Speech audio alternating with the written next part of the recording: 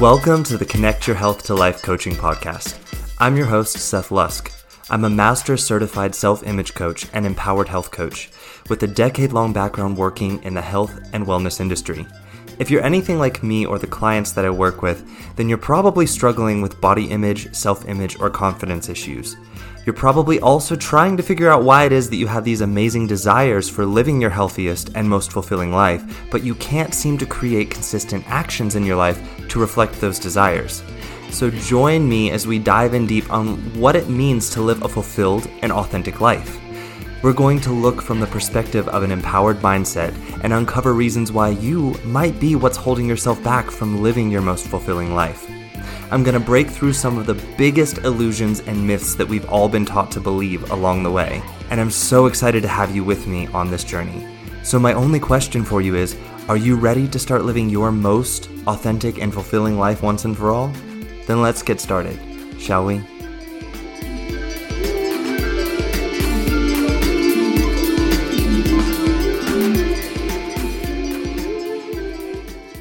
Hey everyone, welcome back to the podcast. For those of you listening in for the first time, welcome.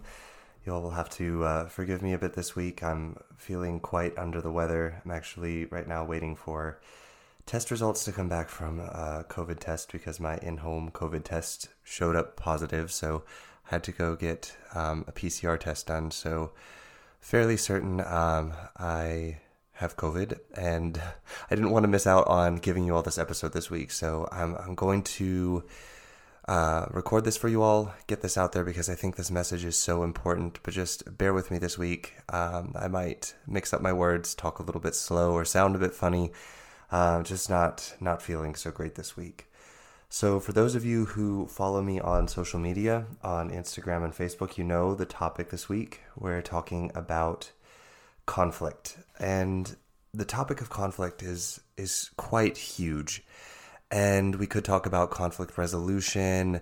We could talk about conflict strategies and styles. There's so many different ways that we could approach talking about conflict. So this week, when I wanted to approach this topic, I asked a few people what would benefit them best in learning about conflict and gave a few options. And so I decided on following the path of showing you guys how, even though for most of us, we've been taught to see conflict as something that is maybe either judgmental or violent or very negative or resistant, and something that we should avoid, that it's actually something quite positive that helps us in our relationships and is actually necessary to grow and deepen healthy relationships.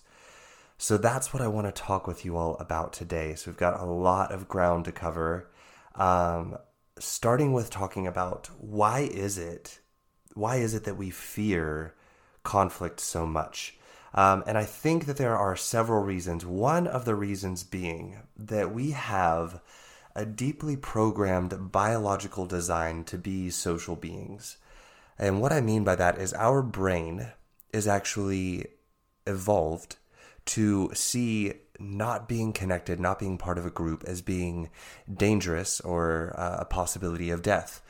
And so in our very DNA, in the very way that our brain is programmed to work, conflict can feel very dangerous from that perspective, because conflict could possibly mean that you might get kicked out of the group or, not receive help from the group. And to the brain, this feels dangerous. Now, I want to clarify, this doesn't mean that we need to get rid of that programming. We just need to be aware of the fact that that programming is there, because most of us are not. And when we're kids, we're very not aware of the fact that our brain has this programming. We're not taught about it. And this can lead to some very destructive patterns in the way that we handle our relationships with other people. And one of the destructive ways that this can show up is how we view and handle conflict. So yes, conflict doesn't feel comfortable for the vast majority of people. So what is conflict exactly? I know for a lot of us, we have this, like I said, this very maybe sort of aggressive, violent, resistant, maybe passive-aggressive way of looking at conflict, a very negative view of it. But conflict as a circumstance This is not me saying what you're describing. If you have one of these models of conflict, is your experience of conflict. And I'm not trying to say that experience is not true for you, but the definition of conflict, what conflict is as a circumstance, is simply a difference that prevents agreement or a disagreement between ideas or feelings. So conflict is not something that we can avoid in life. It will always be present, and today I want to talk about that. And not only that it will always be present and that we don't want to try and avoid it, but also that there's a reason why we actually want conflict in our relationships. And I know some of you are like, no, I don't want conflict in my relationships. But I'm hoping after today's episode, you'll start to begin to see why conflict is actually a very important and healthy part of all relationships, especially when we want them to grow and deepen. So some of you may have the question, if conflict is something that we would want in all of our relationships, then why does it feel so uncomfortable for us? Why does it seem that the source of relationships ending more often than not is conflict? So let's first address the reasons why conflict is so uncomfortable for the majority of people. And it goes back to the programming that I already spoke about, as well as another huge reason. But let's look at this programming first and get clear on understanding that a little bit deeper. So as I said already, your brain is hardwired to want to be part of a quote-unquote group or community. Humans are social animals, and over the millions of years that we've been on this planet, humans have evolved to prioritize being part of a group. And prioritize that as meaning that that's a sign of safety, a sign of survival, a sign of being taken care of. And that being kicked out of the group meant no one would help you or care for you if you were injured or sick, and no one would make sure that you had food or shelter or to help with protecting from animals or other natural disasters. So to our brains, they are hardwired for seeking being connected to other human beings. And it is deeply ingrained. And this isn't a bad thing. However, today this becomes a bit of a problem because we don't have this issue anymore of being kicked out of the group means that we're in danger of dying. If you get kicked out of one group, there are billions of other on this planet. So yeah, we have this biological design, and it's not necessarily a bad thing, but we need to become aware of it. And we need to become aware of how it may cause us to become reactive in certain situations. And that awareness is enough in and of itself to help us create that distance between the feelings that we have when we feel in danger of being kicked out of a group and our response to it. So we even have neurotransmitters in our brain that are designed to respond to human touch and human connection. This is how important it is to the brain. So like I said, if we don't know this, and if we're not aware of that and we don't actively use our brain as a tool for us, it will use us as its tool for its purposes, which means that it will seek connection at all costs, even if it means abandoning yourself and abandoning your own self-worth. So, as I said, this was a very helpful trait for us millions of years ago when there were not so many people on the planet yet. And when being cast out of a group meant that you were very unlikely to survive, or not for long at least. So we need to recognize this and recognize that today our brains are wired the same way, but people are everywhere now. And being cast out of a social group no longer spells the danger of death for us. But to our brain, this threat is still all too real. And having this awareness is powerful. Most of us are very unaware of this, though. And therefore, our responses to things like rejection or the danger of feeling out of control of being in a group, this can feel very reactive to us. Fear of abandonment can become this overwhelming and even crippling feeling for some people because they don't understand where exactly it's coming from. And for a lot of people, they might even be told like there's something wrong with you.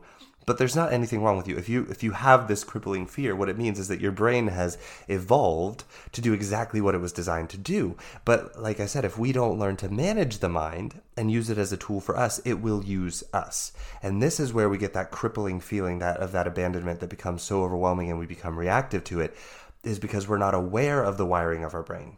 So understanding the brain's wiring for this helps to make sense of these strong emotions that may come up when we fear possible rejection or abandonment. And understanding emotions can help us lean in instead of becoming overwhelmed when the fear arises, along with the host of other emotions that it can bring alongside of it for the ride. So, you might be wondering, what does this have to do with conflict? Well, in conflict, we have two people, or maybe two groups of people, or one person and a group of people. And they have two different truths in their experience of life. And when the other person or group is someone that you are in a closer relationship with, or even in a business relationship with, or in a relationship in which collaboration is desired or important, and conflict arises, that human nature to see possible rejection and abandonment as being equal to possibility of death or a lack of safety, it can become very confusing and messy if we don't understand where that's coming from. And for many people, we develop coping styles when we face conflict in these kind of relationships, and we develop them very early on in life when we're kids, when we don't understand this, and we carry it over into our adulthood. And this brings about the second reason why conflict feels so uncomfortable. And it grows out of the first reason. See, our learned coping strategies when it comes to conflict are programmed very early on in life. But we develop these strategies during a time when we do not understand conflict. We don't understand emotional responsibility. We don't understand emotional management, how our brains are wired, and what all of this really means when our emotions arise and when we're faced with conflict. And for many of us, we're even often taught a model of conflict that reinforces some of those very dysfunctional and reactive beliefs and behaviors when we face conflict. Most of us learn our coping strategy at home from parents. Some strategies we might learn from TV or from friends at school or from watching other adults model their coping strategies when it comes to conflict. But the truth is that for a lot of us, our models of how to see and cope with conflict were not based in emotional responsibility. Most models that we learn at a very young age are steeped in emotional reactivity and avoidance tactics or aggression. And this means that unless we have been through counseling or therapy as an adult to address this, or done inner work on ourselves to address this, then these coping strategies that we learned when we were kids will continue to be unconsciously repeated into our adulthood as well. And they stem out into our close friendships, professional relationships, and in our romantic relationships. For a lot of us as kids, we had parents model for us what conflict means and what to do in situations of conflict. For some, it was seeing parents avoid conflict at all costs and trying to appease the other person even when something was bothering them, and they would just bite their tongue, keep their head down, not react. And as kids, we pick up on this. I know that parents think that they're hiding it from their kids, but kids pick up on this. And we pick up on this. We see this when we're kids, and we are subconsciously taking in programming of this is how we deal with conflict. Try not to rock the boat. For some of us, it was quite the opposite, and parents would move into conflict with reactivity, outbursts of emotions and words, and maybe even verbal or physical violence with one another. Some of these conflicts would end up with parents retreating, or might end up with both parents no longer speaking, and for some, it may have even ended in parents divorcing. And as kids, we associate so much to seeing these models of conflict play out. And we carry that into adulthood if we are not aware of it, and we do not do or take the time to look at these beliefs, look at where they came from, and try to take the time to understand them and heal the areas of where we have misunderstood conflict through our experience and through our lens of conflict versus the actual circumstance of conflict. Some children were raised in homes where parents were very loud and had confrontations of conflict in which verbal violence was used, and where shame, blame, and manipulation tactics were used to try and force one partner or the other in the conflict to give up, apologize, or retreat. Some of us observed parents being very passive-aggressive in how they treated each other due to conflict that was unresolved and was never brought out into the open. And we took on to us that meant, okay, when conflict arises, we just hold it in and hope it goes away and takes care of itself. We don't say anything about it. We don't recognize that we pick up on this stuff when we're kids. And then as adults, we continue to react to conflict in these ways. So many of us were even taught that when conflict arises, we just don't talk about it. Don't talk about it. Some of us were even taught when it was us having conflict with something with our parents, we were taught to maybe see speaking out about the conflict as being either rude or disrespectful or mean or wrong to openly talk about our conflicts. We were taught to keep it to ourselves and keep our heads down. Oftentimes, when we failed to do so, there may have even been like a punishment that came along with it. And this often triggers the response of the mind that we are in danger of being kicked out of the group, of the family, and that our own safety and our very lives may be in danger. And we carry that trauma with us into our adulthood. And my friends, I know that we don't pay attention to this. We've been taught to kind of overlook it and not pay attention to it. But this is very traumatic for a child to experience and to not understand and to go through and to try and process on their own. And if we're not offered proper coping mechanisms, we will develop our own coping mechanisms. And kids are very creative in how they will come up with coping mechanisms to deal with stuff like this. Sometimes when we would speak out about conflict and be punished, the punishment for speaking out about conflict may have even been met with physical or verbal violence. And this was designed to scare us into silence again. But what we need to understand is that these models of conflict that we were taught when we were kids are not harmless to us. They get carried into our adulthood. We use them still in our adulthood. They don't not affect us. And we do a huge disservice to us to not look back at our childhood and observe the ways that we had conflict modeled for us and the ways that we learned to cope with conflict as a kid, so that we can see why it is maybe that we are coping with conflict in the way that we're doing it now as an adult, and why it may seem so reactive or unproductive for us. So the varying models of how we observed conflict and were outright told maybe that we should or should not, what we should or should not do in the face of conflict, those experiences can be so vast. And the coping mechanisms that we can develop can be so vast. But the truth is that for so many of us, our model of conflict was a dysfunctional one that taught us that conflict was either dangerous, scary, destructive, or even evil. And this means that we carry that model of conflict into our adult lives, and we still relive it every time we face conflict in close relationships with family, friends, colleagues, bosses, and our romantic partners. But what I want to say is this isn't something to necessarily fear that we are doing this. Because as I said earlier, awareness of these strategies and where they come from is already a huge and powerful tool that we can use to begin to create a healthier and more productive relationship with conflict. The issue that many of us face is that when we are completely unaware of how or why we react the ways we do to conflict in our present relationships, then we keep repeating it and it becomes very dysfunctional and very destructive in our lives and in our relationships. So now that we have an understanding of why conflict can feel so uncomfortable for most of us, let's look at the question of why is it that conflict is something that we want in our relationships, okay? Because, I told you all earlier at the beginning of this episode that what I want to teach you all is that conflict, even though our models of it may cause us to think that we want to avoid it, or that when we go into conflict that it's all about reactivity and aggression and that this is actually destructive, why is it that we would want it in our relationships? So conflict, if you remember the definition, is simply about disagreement or difference. And I think that because most of us have also been taught and have been living in this model of the world in which other people cause our feelings, and we live in a constant state of victimhood and emotional reactivity instead of living in a model of the world where we are empowered, we are the ones that create our emotions and our feelings.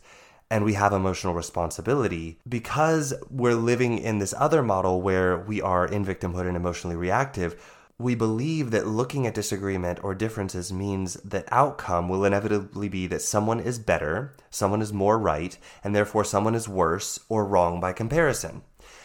We haven't been taught to embrace differences and see that holding two conflicting beliefs and being present with them is not a bad thing. It's actually what provides us with the opportunity to deepen and grow in our experience of this life as a human.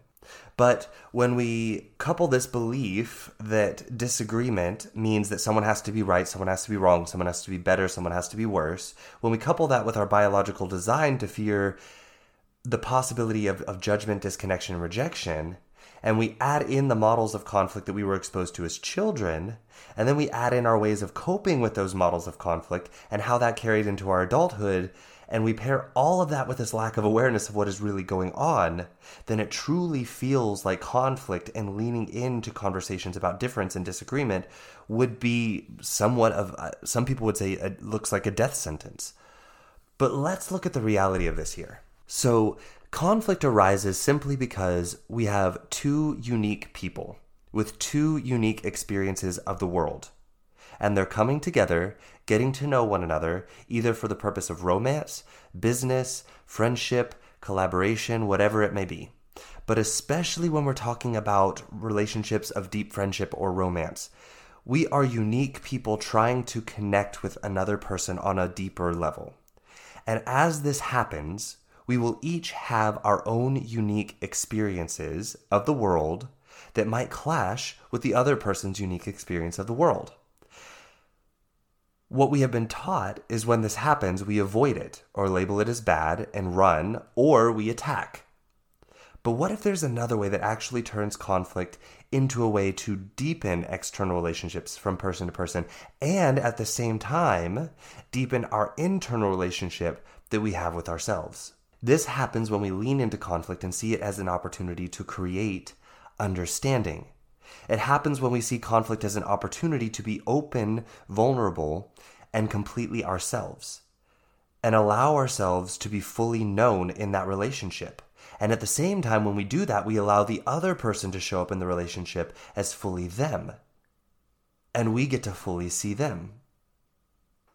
And I want to dive into that a little bit deeper, but before I do, I want to talk about some conflict strategies that a lot of us may have developed, or maybe a combination of them. So there are some conflict strategies that are quite common in people, and how they show up can be a little bit different, but I just kind of want to go over these and discuss what it might look like when we try to lean in and understand and respond to conflict instead of reacting to conflict. So when you first try this, you might notice that you will fall into one of two camps as far as conflict strategies. What your desire is to do immediately when you face conflict. And within these two camps, we can kind of divide it further into two groups in each camp.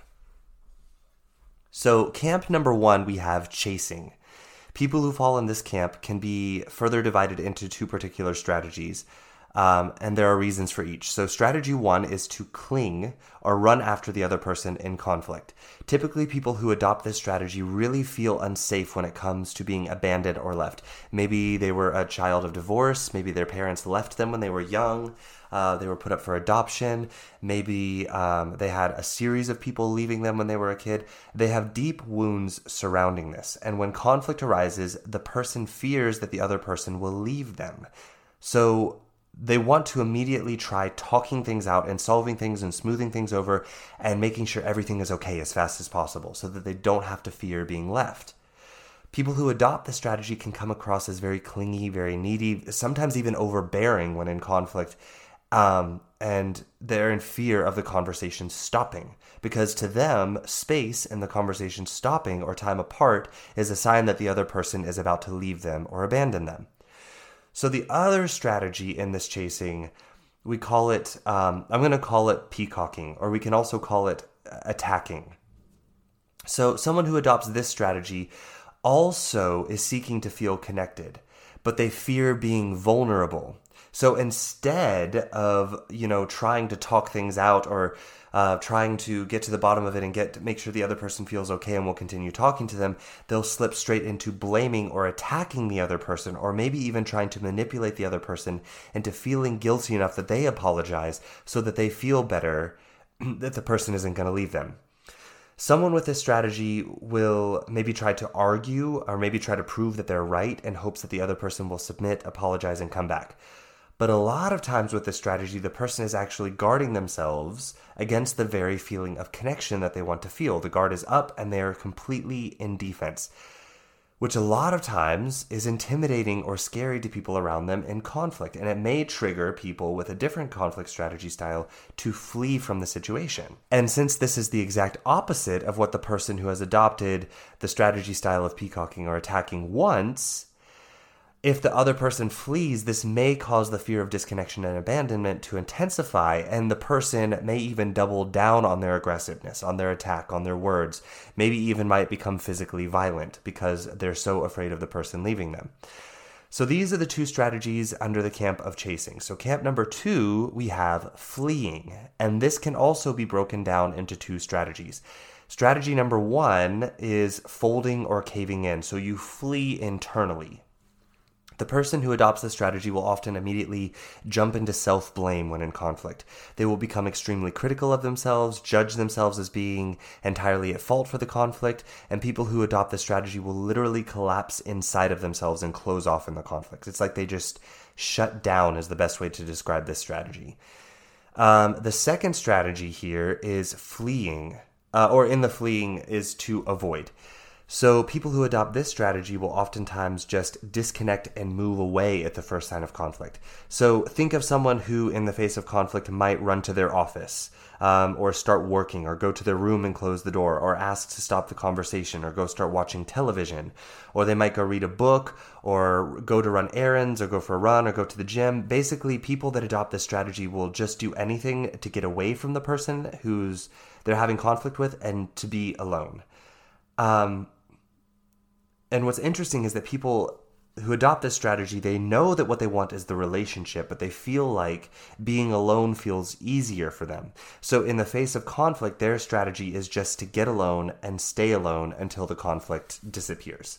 So all of these strategies, as you can see, when we deal with conflict in these ways, they're very reactive. And they're reactive in how we're seeking validation of something that we feel we're missing, or reactively in fleeing to avoid something that we believe will harm us. And we do this, again, because of the biological design of the brain as one part, but also because of the model of conflict that we have perceived and programmed into our own minds from when we were kids, what we observed and how we learned to cope with conflict as a kid. Again, remember, most of us, our model of conflict is one of danger, aggression, and even violence. And so we see conflict as being very unhealthy, as something that will destroy relationships or damage the well-being or safety of the relationship. But what I want to say is that conflict is not only a healthy part of relationships that are growing, it is necessary for those relationships to grow and deepen. And I want to talk about that now. Why is it exactly that conflict is not only part of a healthy relationship that's growing, but it's also necessary? You see, we all enter relationships with our unique experiences of the world. I mentioned that a bit earlier. And we see conflict as meaning that there is maybe something wrong with one or both of those experiences. And therefore, we might avoid the conflict because we think that this means that we will either have to hurt one or both of the people in the relationship by looking at the two unique and different opposing experiences. And this is again because we believe that if we look at them, that someone will have to be wrong and have to change in order to be worthy of continuing and to be accepted as a person in this relationship. This is the model of conflict that most of us know. This is the model of worth that most of us are familiar with. And this is the model of the world that most of us live by, that there is a right and a wrong experience of the world. And the goal is to find the right one and rid the world of the wrong ones, or at least rid your life of the wrong ones. But here's the thing, this isn't true. We all have our unique experiences, and we have to understand how those experiences come about, how we perceive the world, how our bodies are able to perceive the world. So let's look at conflict and how it can occur in a way where it's not dangerous, where it's not full of judgment. It's not about proving who is right, and where conflict is actually a catalyst of healthy growth and intimacy in any relationship.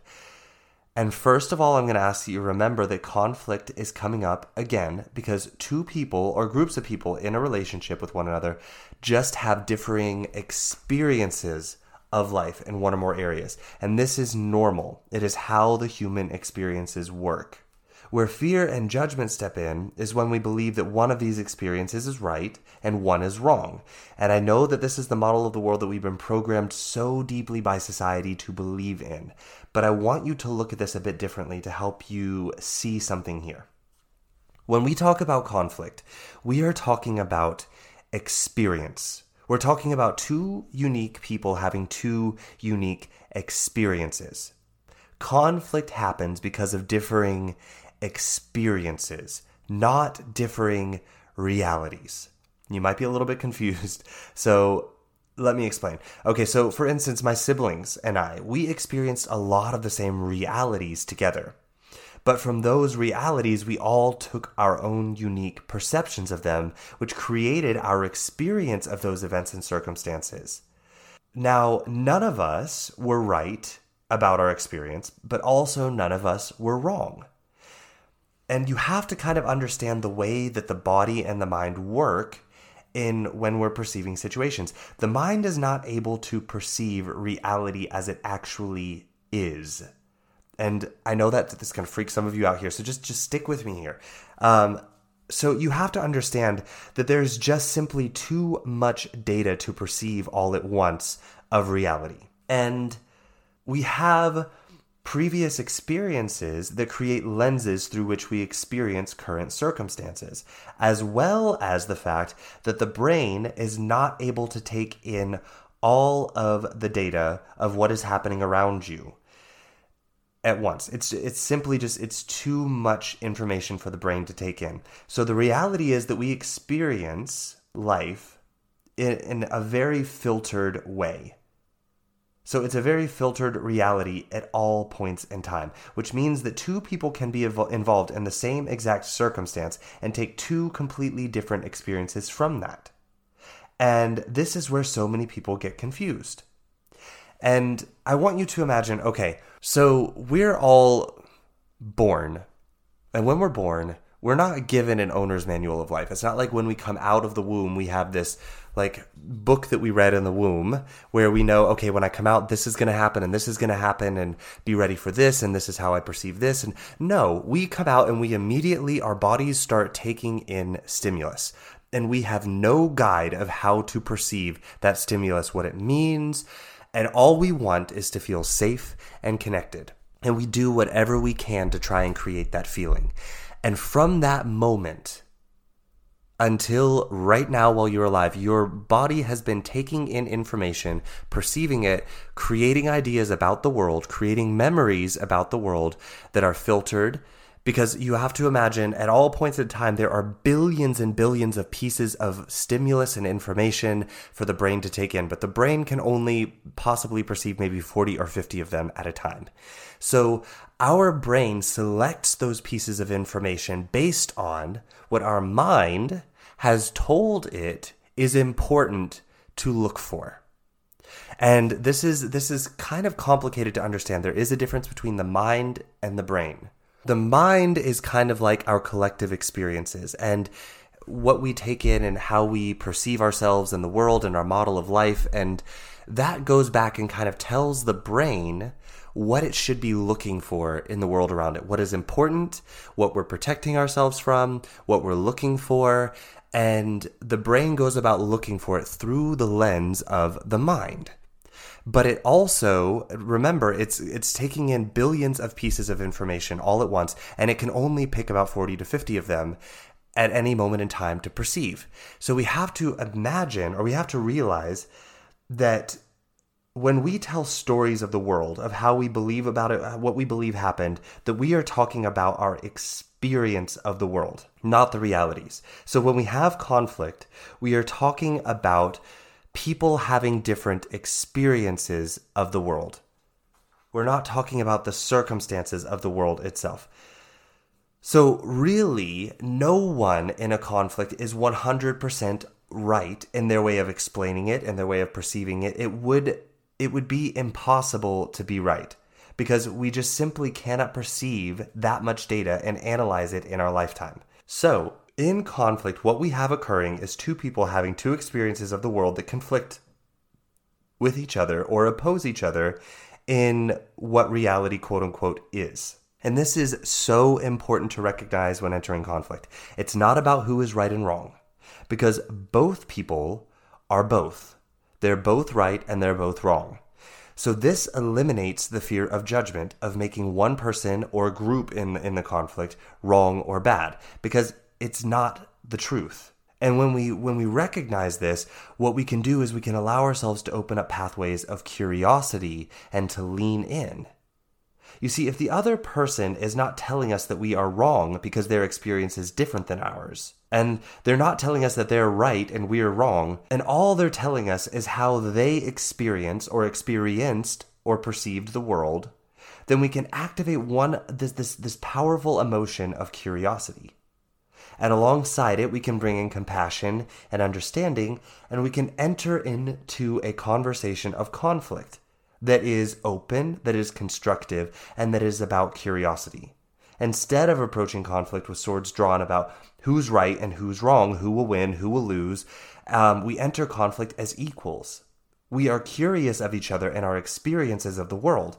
How has this other person come to perceive the world in the way that they do? How is it that they have created their model of the world and it's so different than yours? We can be curious about it here because we recognize it's not because my model is wrong. That's not why their model is different. Or it's not because my model is right and theirs is wrong. It's just fascinating that we both have had such unique experiences, and we can lean into conflict as being a conversation of equals who are curious of one another. And this creates a whole new dynamic when it comes to conflict, one that is not steeped in aggression, judgment, violence, or closing off truths, but instead it's one that's steeped in curiosity, openness, vulnerability, compassion, understanding, and expansiveness. So what do I mean when I talk about either closing off truths versus expansiveness? You see, most of us who either flee or fight in the face of conflict, it is because we believe that only one truth can leave the arena, quote unquote, of conflict alive. So this means that one of the truths must leave defeated, shut down, and closed off. But remember that we are talking about experience here, and everyone's experience is true for them. And when we enter into conflict with this openness, this acceptance, this understanding and compassion, we open up the opportunity for truth to expand instead of close down. We allow for everyone in the conflict to have their truth and be with it. Allow everyone to see their truth of their experience while at the same time opening ourselves to how other people or another person in conflict with us might have a different experience that is true for them.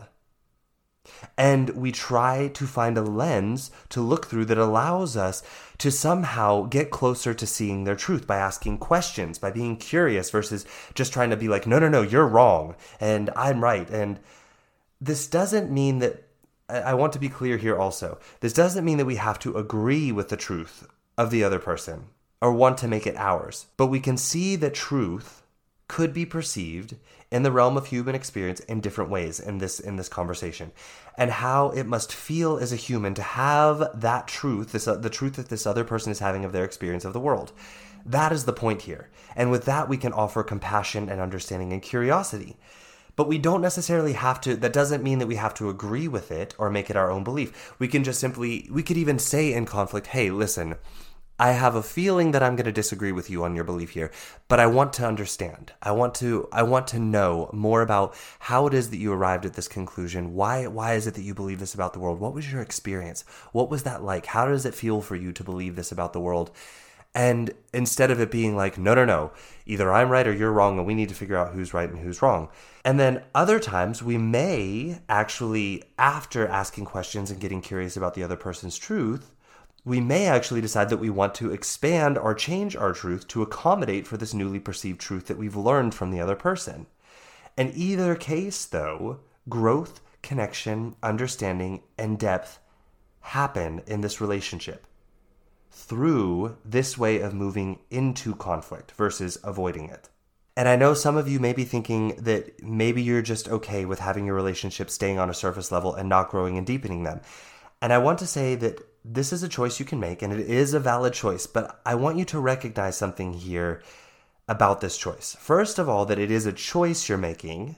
It's not the truth. It's just a choice you're making, and I want you to own that. I want you to know that, because with all choices come a consequence, and this is why it's important to recognize you're making a choice here, because making this choice does come at a consequence or a price.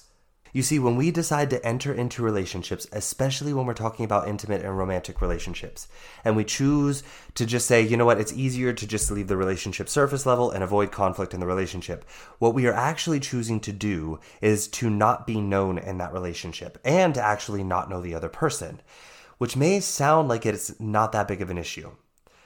But when we choose that being known in the relationship is not worth it, what we are really doing is telling ourselves that being known isn't worth it because we are sending ourselves a message that our worth is conditional. And that if we were fully known, that we would be perceived as less worthy. So we have to keep parts of us hidden. That's the message we're sending to ourselves. And maybe this to you seems harmless on the surface, but I want to encourage you to recognize this is not harmless. This message deepens an already harmful and painful self-image of not being enough that most of us have been taught to have of ourselves, and that we have to do things and mold ourselves to be acceptable and worthy enough in relationships and abandon ourselves. And that if someone isn't able to understand or accept us, that this means that we are not worth being understood or accepted. In other words, we reinforce the popular model that it's more important to seek acceptance than to know for ourselves that we are accepted no matter what. And in this model of acceptability, our acceptance, our worth is conditional upon hiding parts of ourselves that we judge as being unacceptable. So we end up in this model of trying to just keep the relationship surface level and avoid conflict. We end up abandoning ourselves and rejecting ourselves in favor of a conditional external source of validation and acceptance being the relationship. Which means that any relationship that we are in, we won't ever fully feel welcome or safe in it, because we have told ourselves that it's not possible for us. But the destructive nature of this model doesn't end there. When we create this model and live by it and reinforce it, it doesn't stop with our worth being conditional and our acceptability being conditional. Everyone we enter a relationship with we will perceive them as having conditional worth and acceptance in that relationship.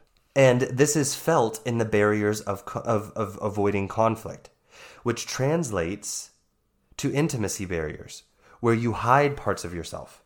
And you may believe that no one notices this. And I just want to say, trust me, it's felt and known in relationships, especially in romantic relationships, when someone is closing off parts of themselves and avoiding intimacy, avoiding vulnerability for fear of conflict, for fear of being fully known and what that might mean. And maybe the other person may have differing experiences or beliefs to work through. And what this means is that the other person, if they accept this model to stay in the relationship, also accepts their conditional worth and will begin hiding parts of themselves from the relationship as well, because they fear being fully known. And what I want to say is that after years of this, what you end up with is relationships that are built on silenced frustrations, withheld truths, even lies, and a lot of mistrust. The relationship does not feel safe, nurturing, or fulfilling for either person. And what I want to encourage is that it's not because you're with the wrong person, it's because you're unwilling to accept yourself and your worth unconditionally, and therefore lean into conflict and let yourself be known, and let the other person also lean into conflict and fully be known in the relationship and seen.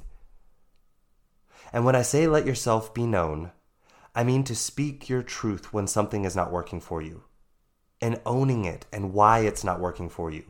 Owning your feelings and your model of the world and how it's creating emotions for you in certain situations. Speaking up when something doesn't feel safe, clear, or okay for you. And doing so with emotional responsibility, without blame, without shame, without guilt, and with openness and vulnerability. And most of us avoid this because, again, that model we saw as kids of what happens when we do this is one of destructiveness, one of aggression, one of violence, one of disconnection, one of abandonment. So I want to be clear here that there is a way to enter into conflict that is not following the model of judgment, violence, aggression, and resistance. And again, this only happens if we remember what conflict is, and that it is simply two people having differing experiences of our models of life that are rubbing up against each other, bumping against each other, or even going in opposing directions. And when we remember the truth of the circumstance of conflict being this model of two humans having unique experiences, then we can enter a discussion of conflict in a compassionate, curious, and loving, open way. So some of you may be wondering how we do this. And what I want to say is that if this is something you're struggling with or something you're wanting to go into, what I'm about to say here is not like a one-size-fits-all solution for everybody. These are some sort of blanket ways that we can sort of begin to look at conflict and move into it. But what I want to say is that if this is something you're struggling with, your unique experience of conflict and the solutions that are going to work for you, the words that you're going to use, the way that you're going to enter into conflict and know how to set your boundaries and stick beside them is going to be unique for you. And so I recommend working with a coach or a therapist to find your unique way into this. But we can kind of start to look at, there are some steps to this process that when we've done this kind of work, we can start moving into conflict in a healthy way. So first thing is first, it is to know your conflict style, know your triggers and behaviors and understand the patterns in them. Where do they come from? Why do you react the way that you do in conflict? And then you want to own those with understanding and compassion and let the other person or persons in the conflict know about your patterns of conflict and where you might have some difficulties opening up and leaning into conflict. And give them their space to own theirs, to speak theirs too. And this way, when you enter into conflict with the person, both parties in the conflict know if someone freaks out or flees or attacks, they know what it's about, that it's not about the content of the conflict. It's about something else. It's about a model that they're responding to from past experience.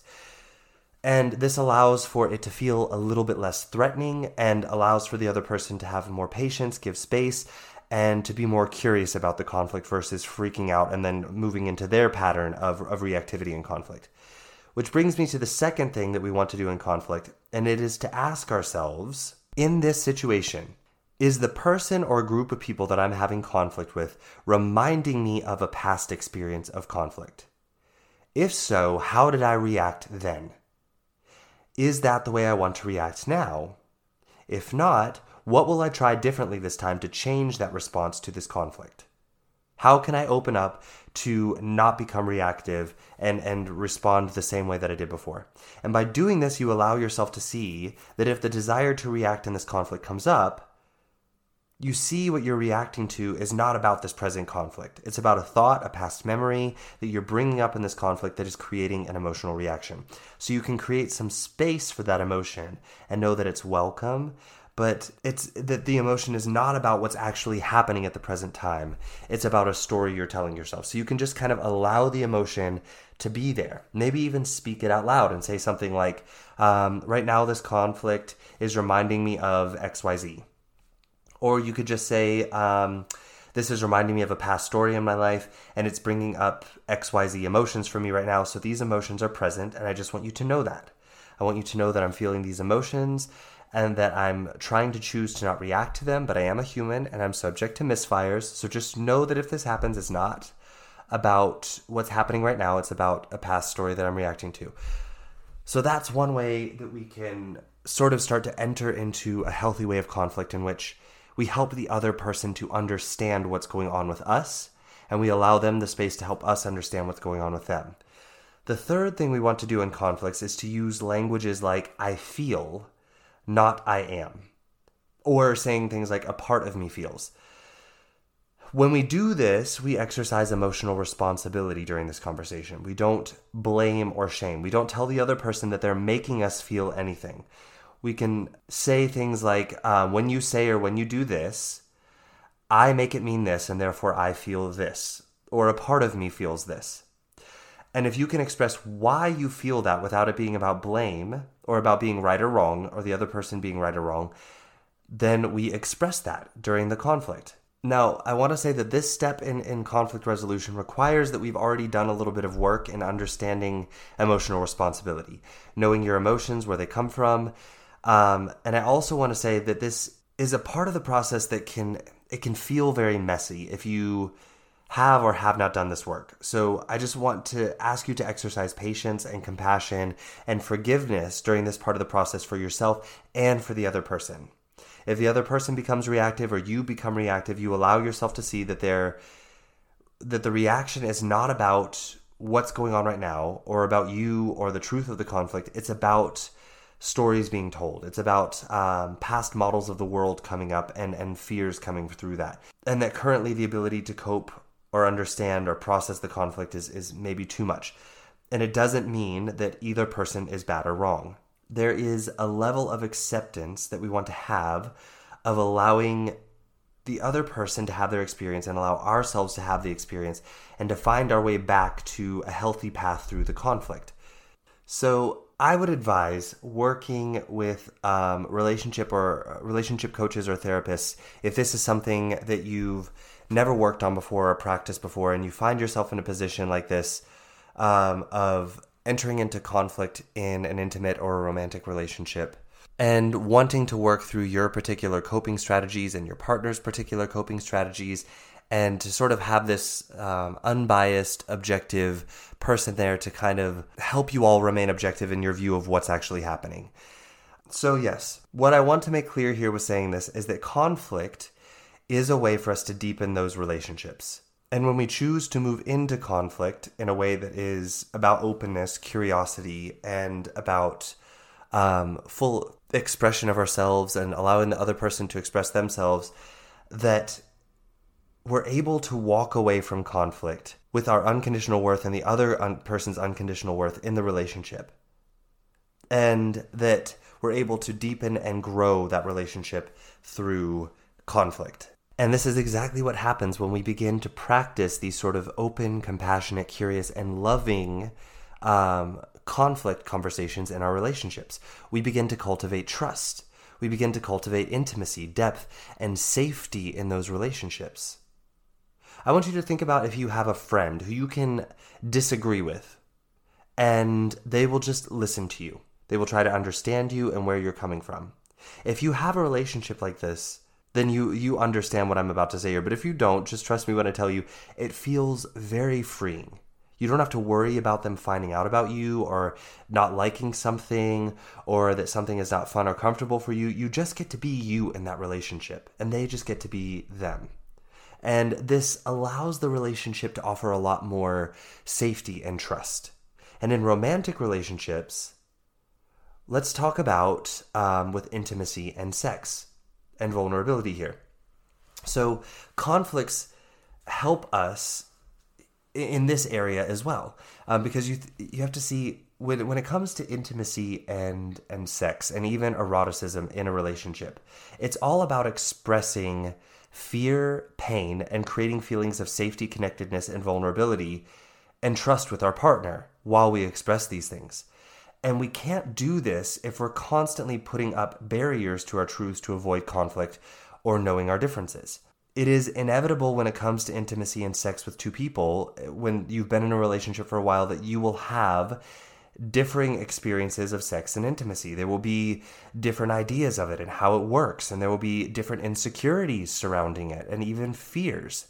And when we close down and don't speak them, we do not allow our partner to understand and to be able to meet us where we are and work with us to create deeper levels of trust and intimacy. And when we feel unsafe and when we attack, we also do not allow the other person to know us and where we feel unsafe and why, and allow them to know us fully so that they can know where we are and meet us there and work together with us to create more trust and intimacy. So sex and intimacy is about creating this beautiful connection between two people. And for a lot of us, we're holding on to truths and putting up invisible walls to intimacy for fear of leaning into conflict.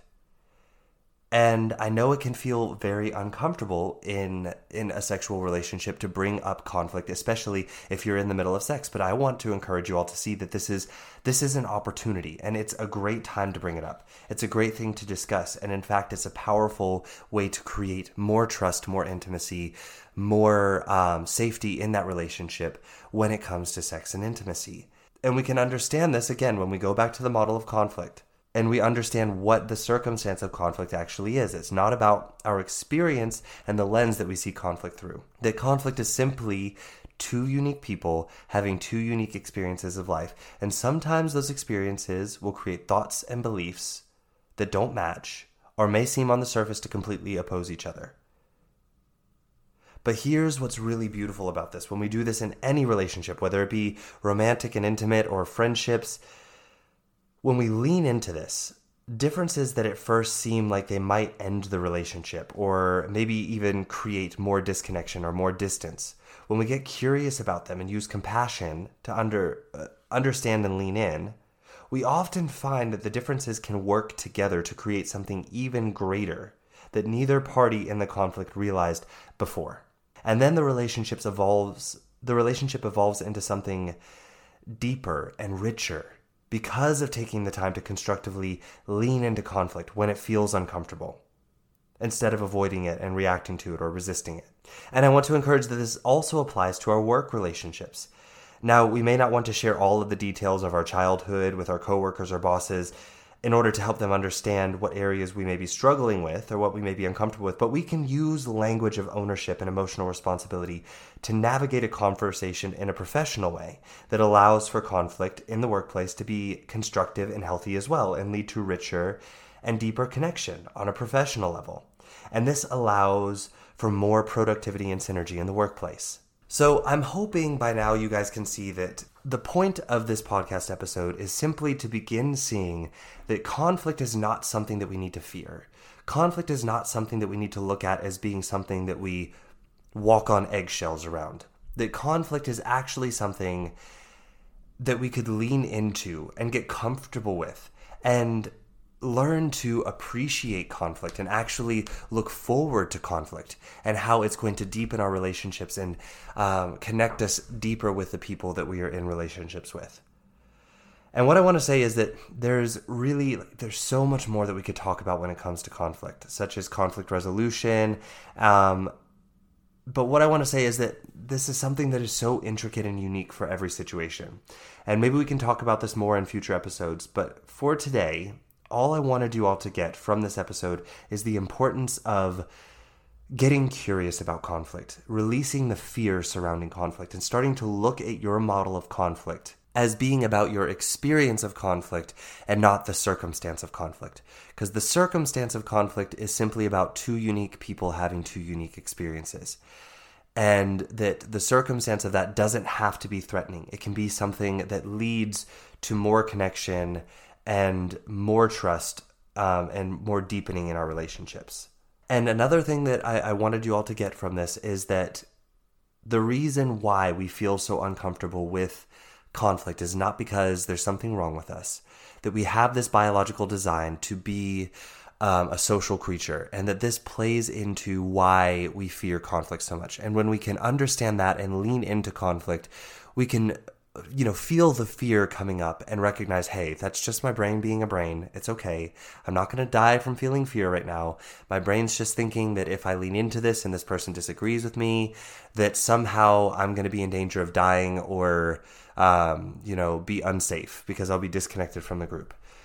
So those are the main things that I wanted you to take from today is, number one, why it is that conflict feels uncomfortable. We have the biological model. We also have the experience model, and then why it is that conflict is a healthy thing that we want to lean into in our relationships. So I'm sure you all will have a lot of questions about conflict because, like I said, there's so much here to talk about in so many ways that this is going to apply to everyone's life in its own unique way.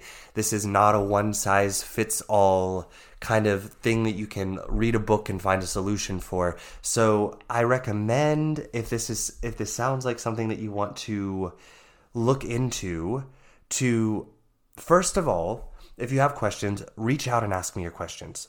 You can contact me on my website via email or message me through social media. All of that's going to be linked in the show notes. Ask your questions. And if this sounds like an area of your life that you would benefit from leaning into and learning more about, I recommend finding a coach, finding a therapist, and working on this with the coach, with the therapist.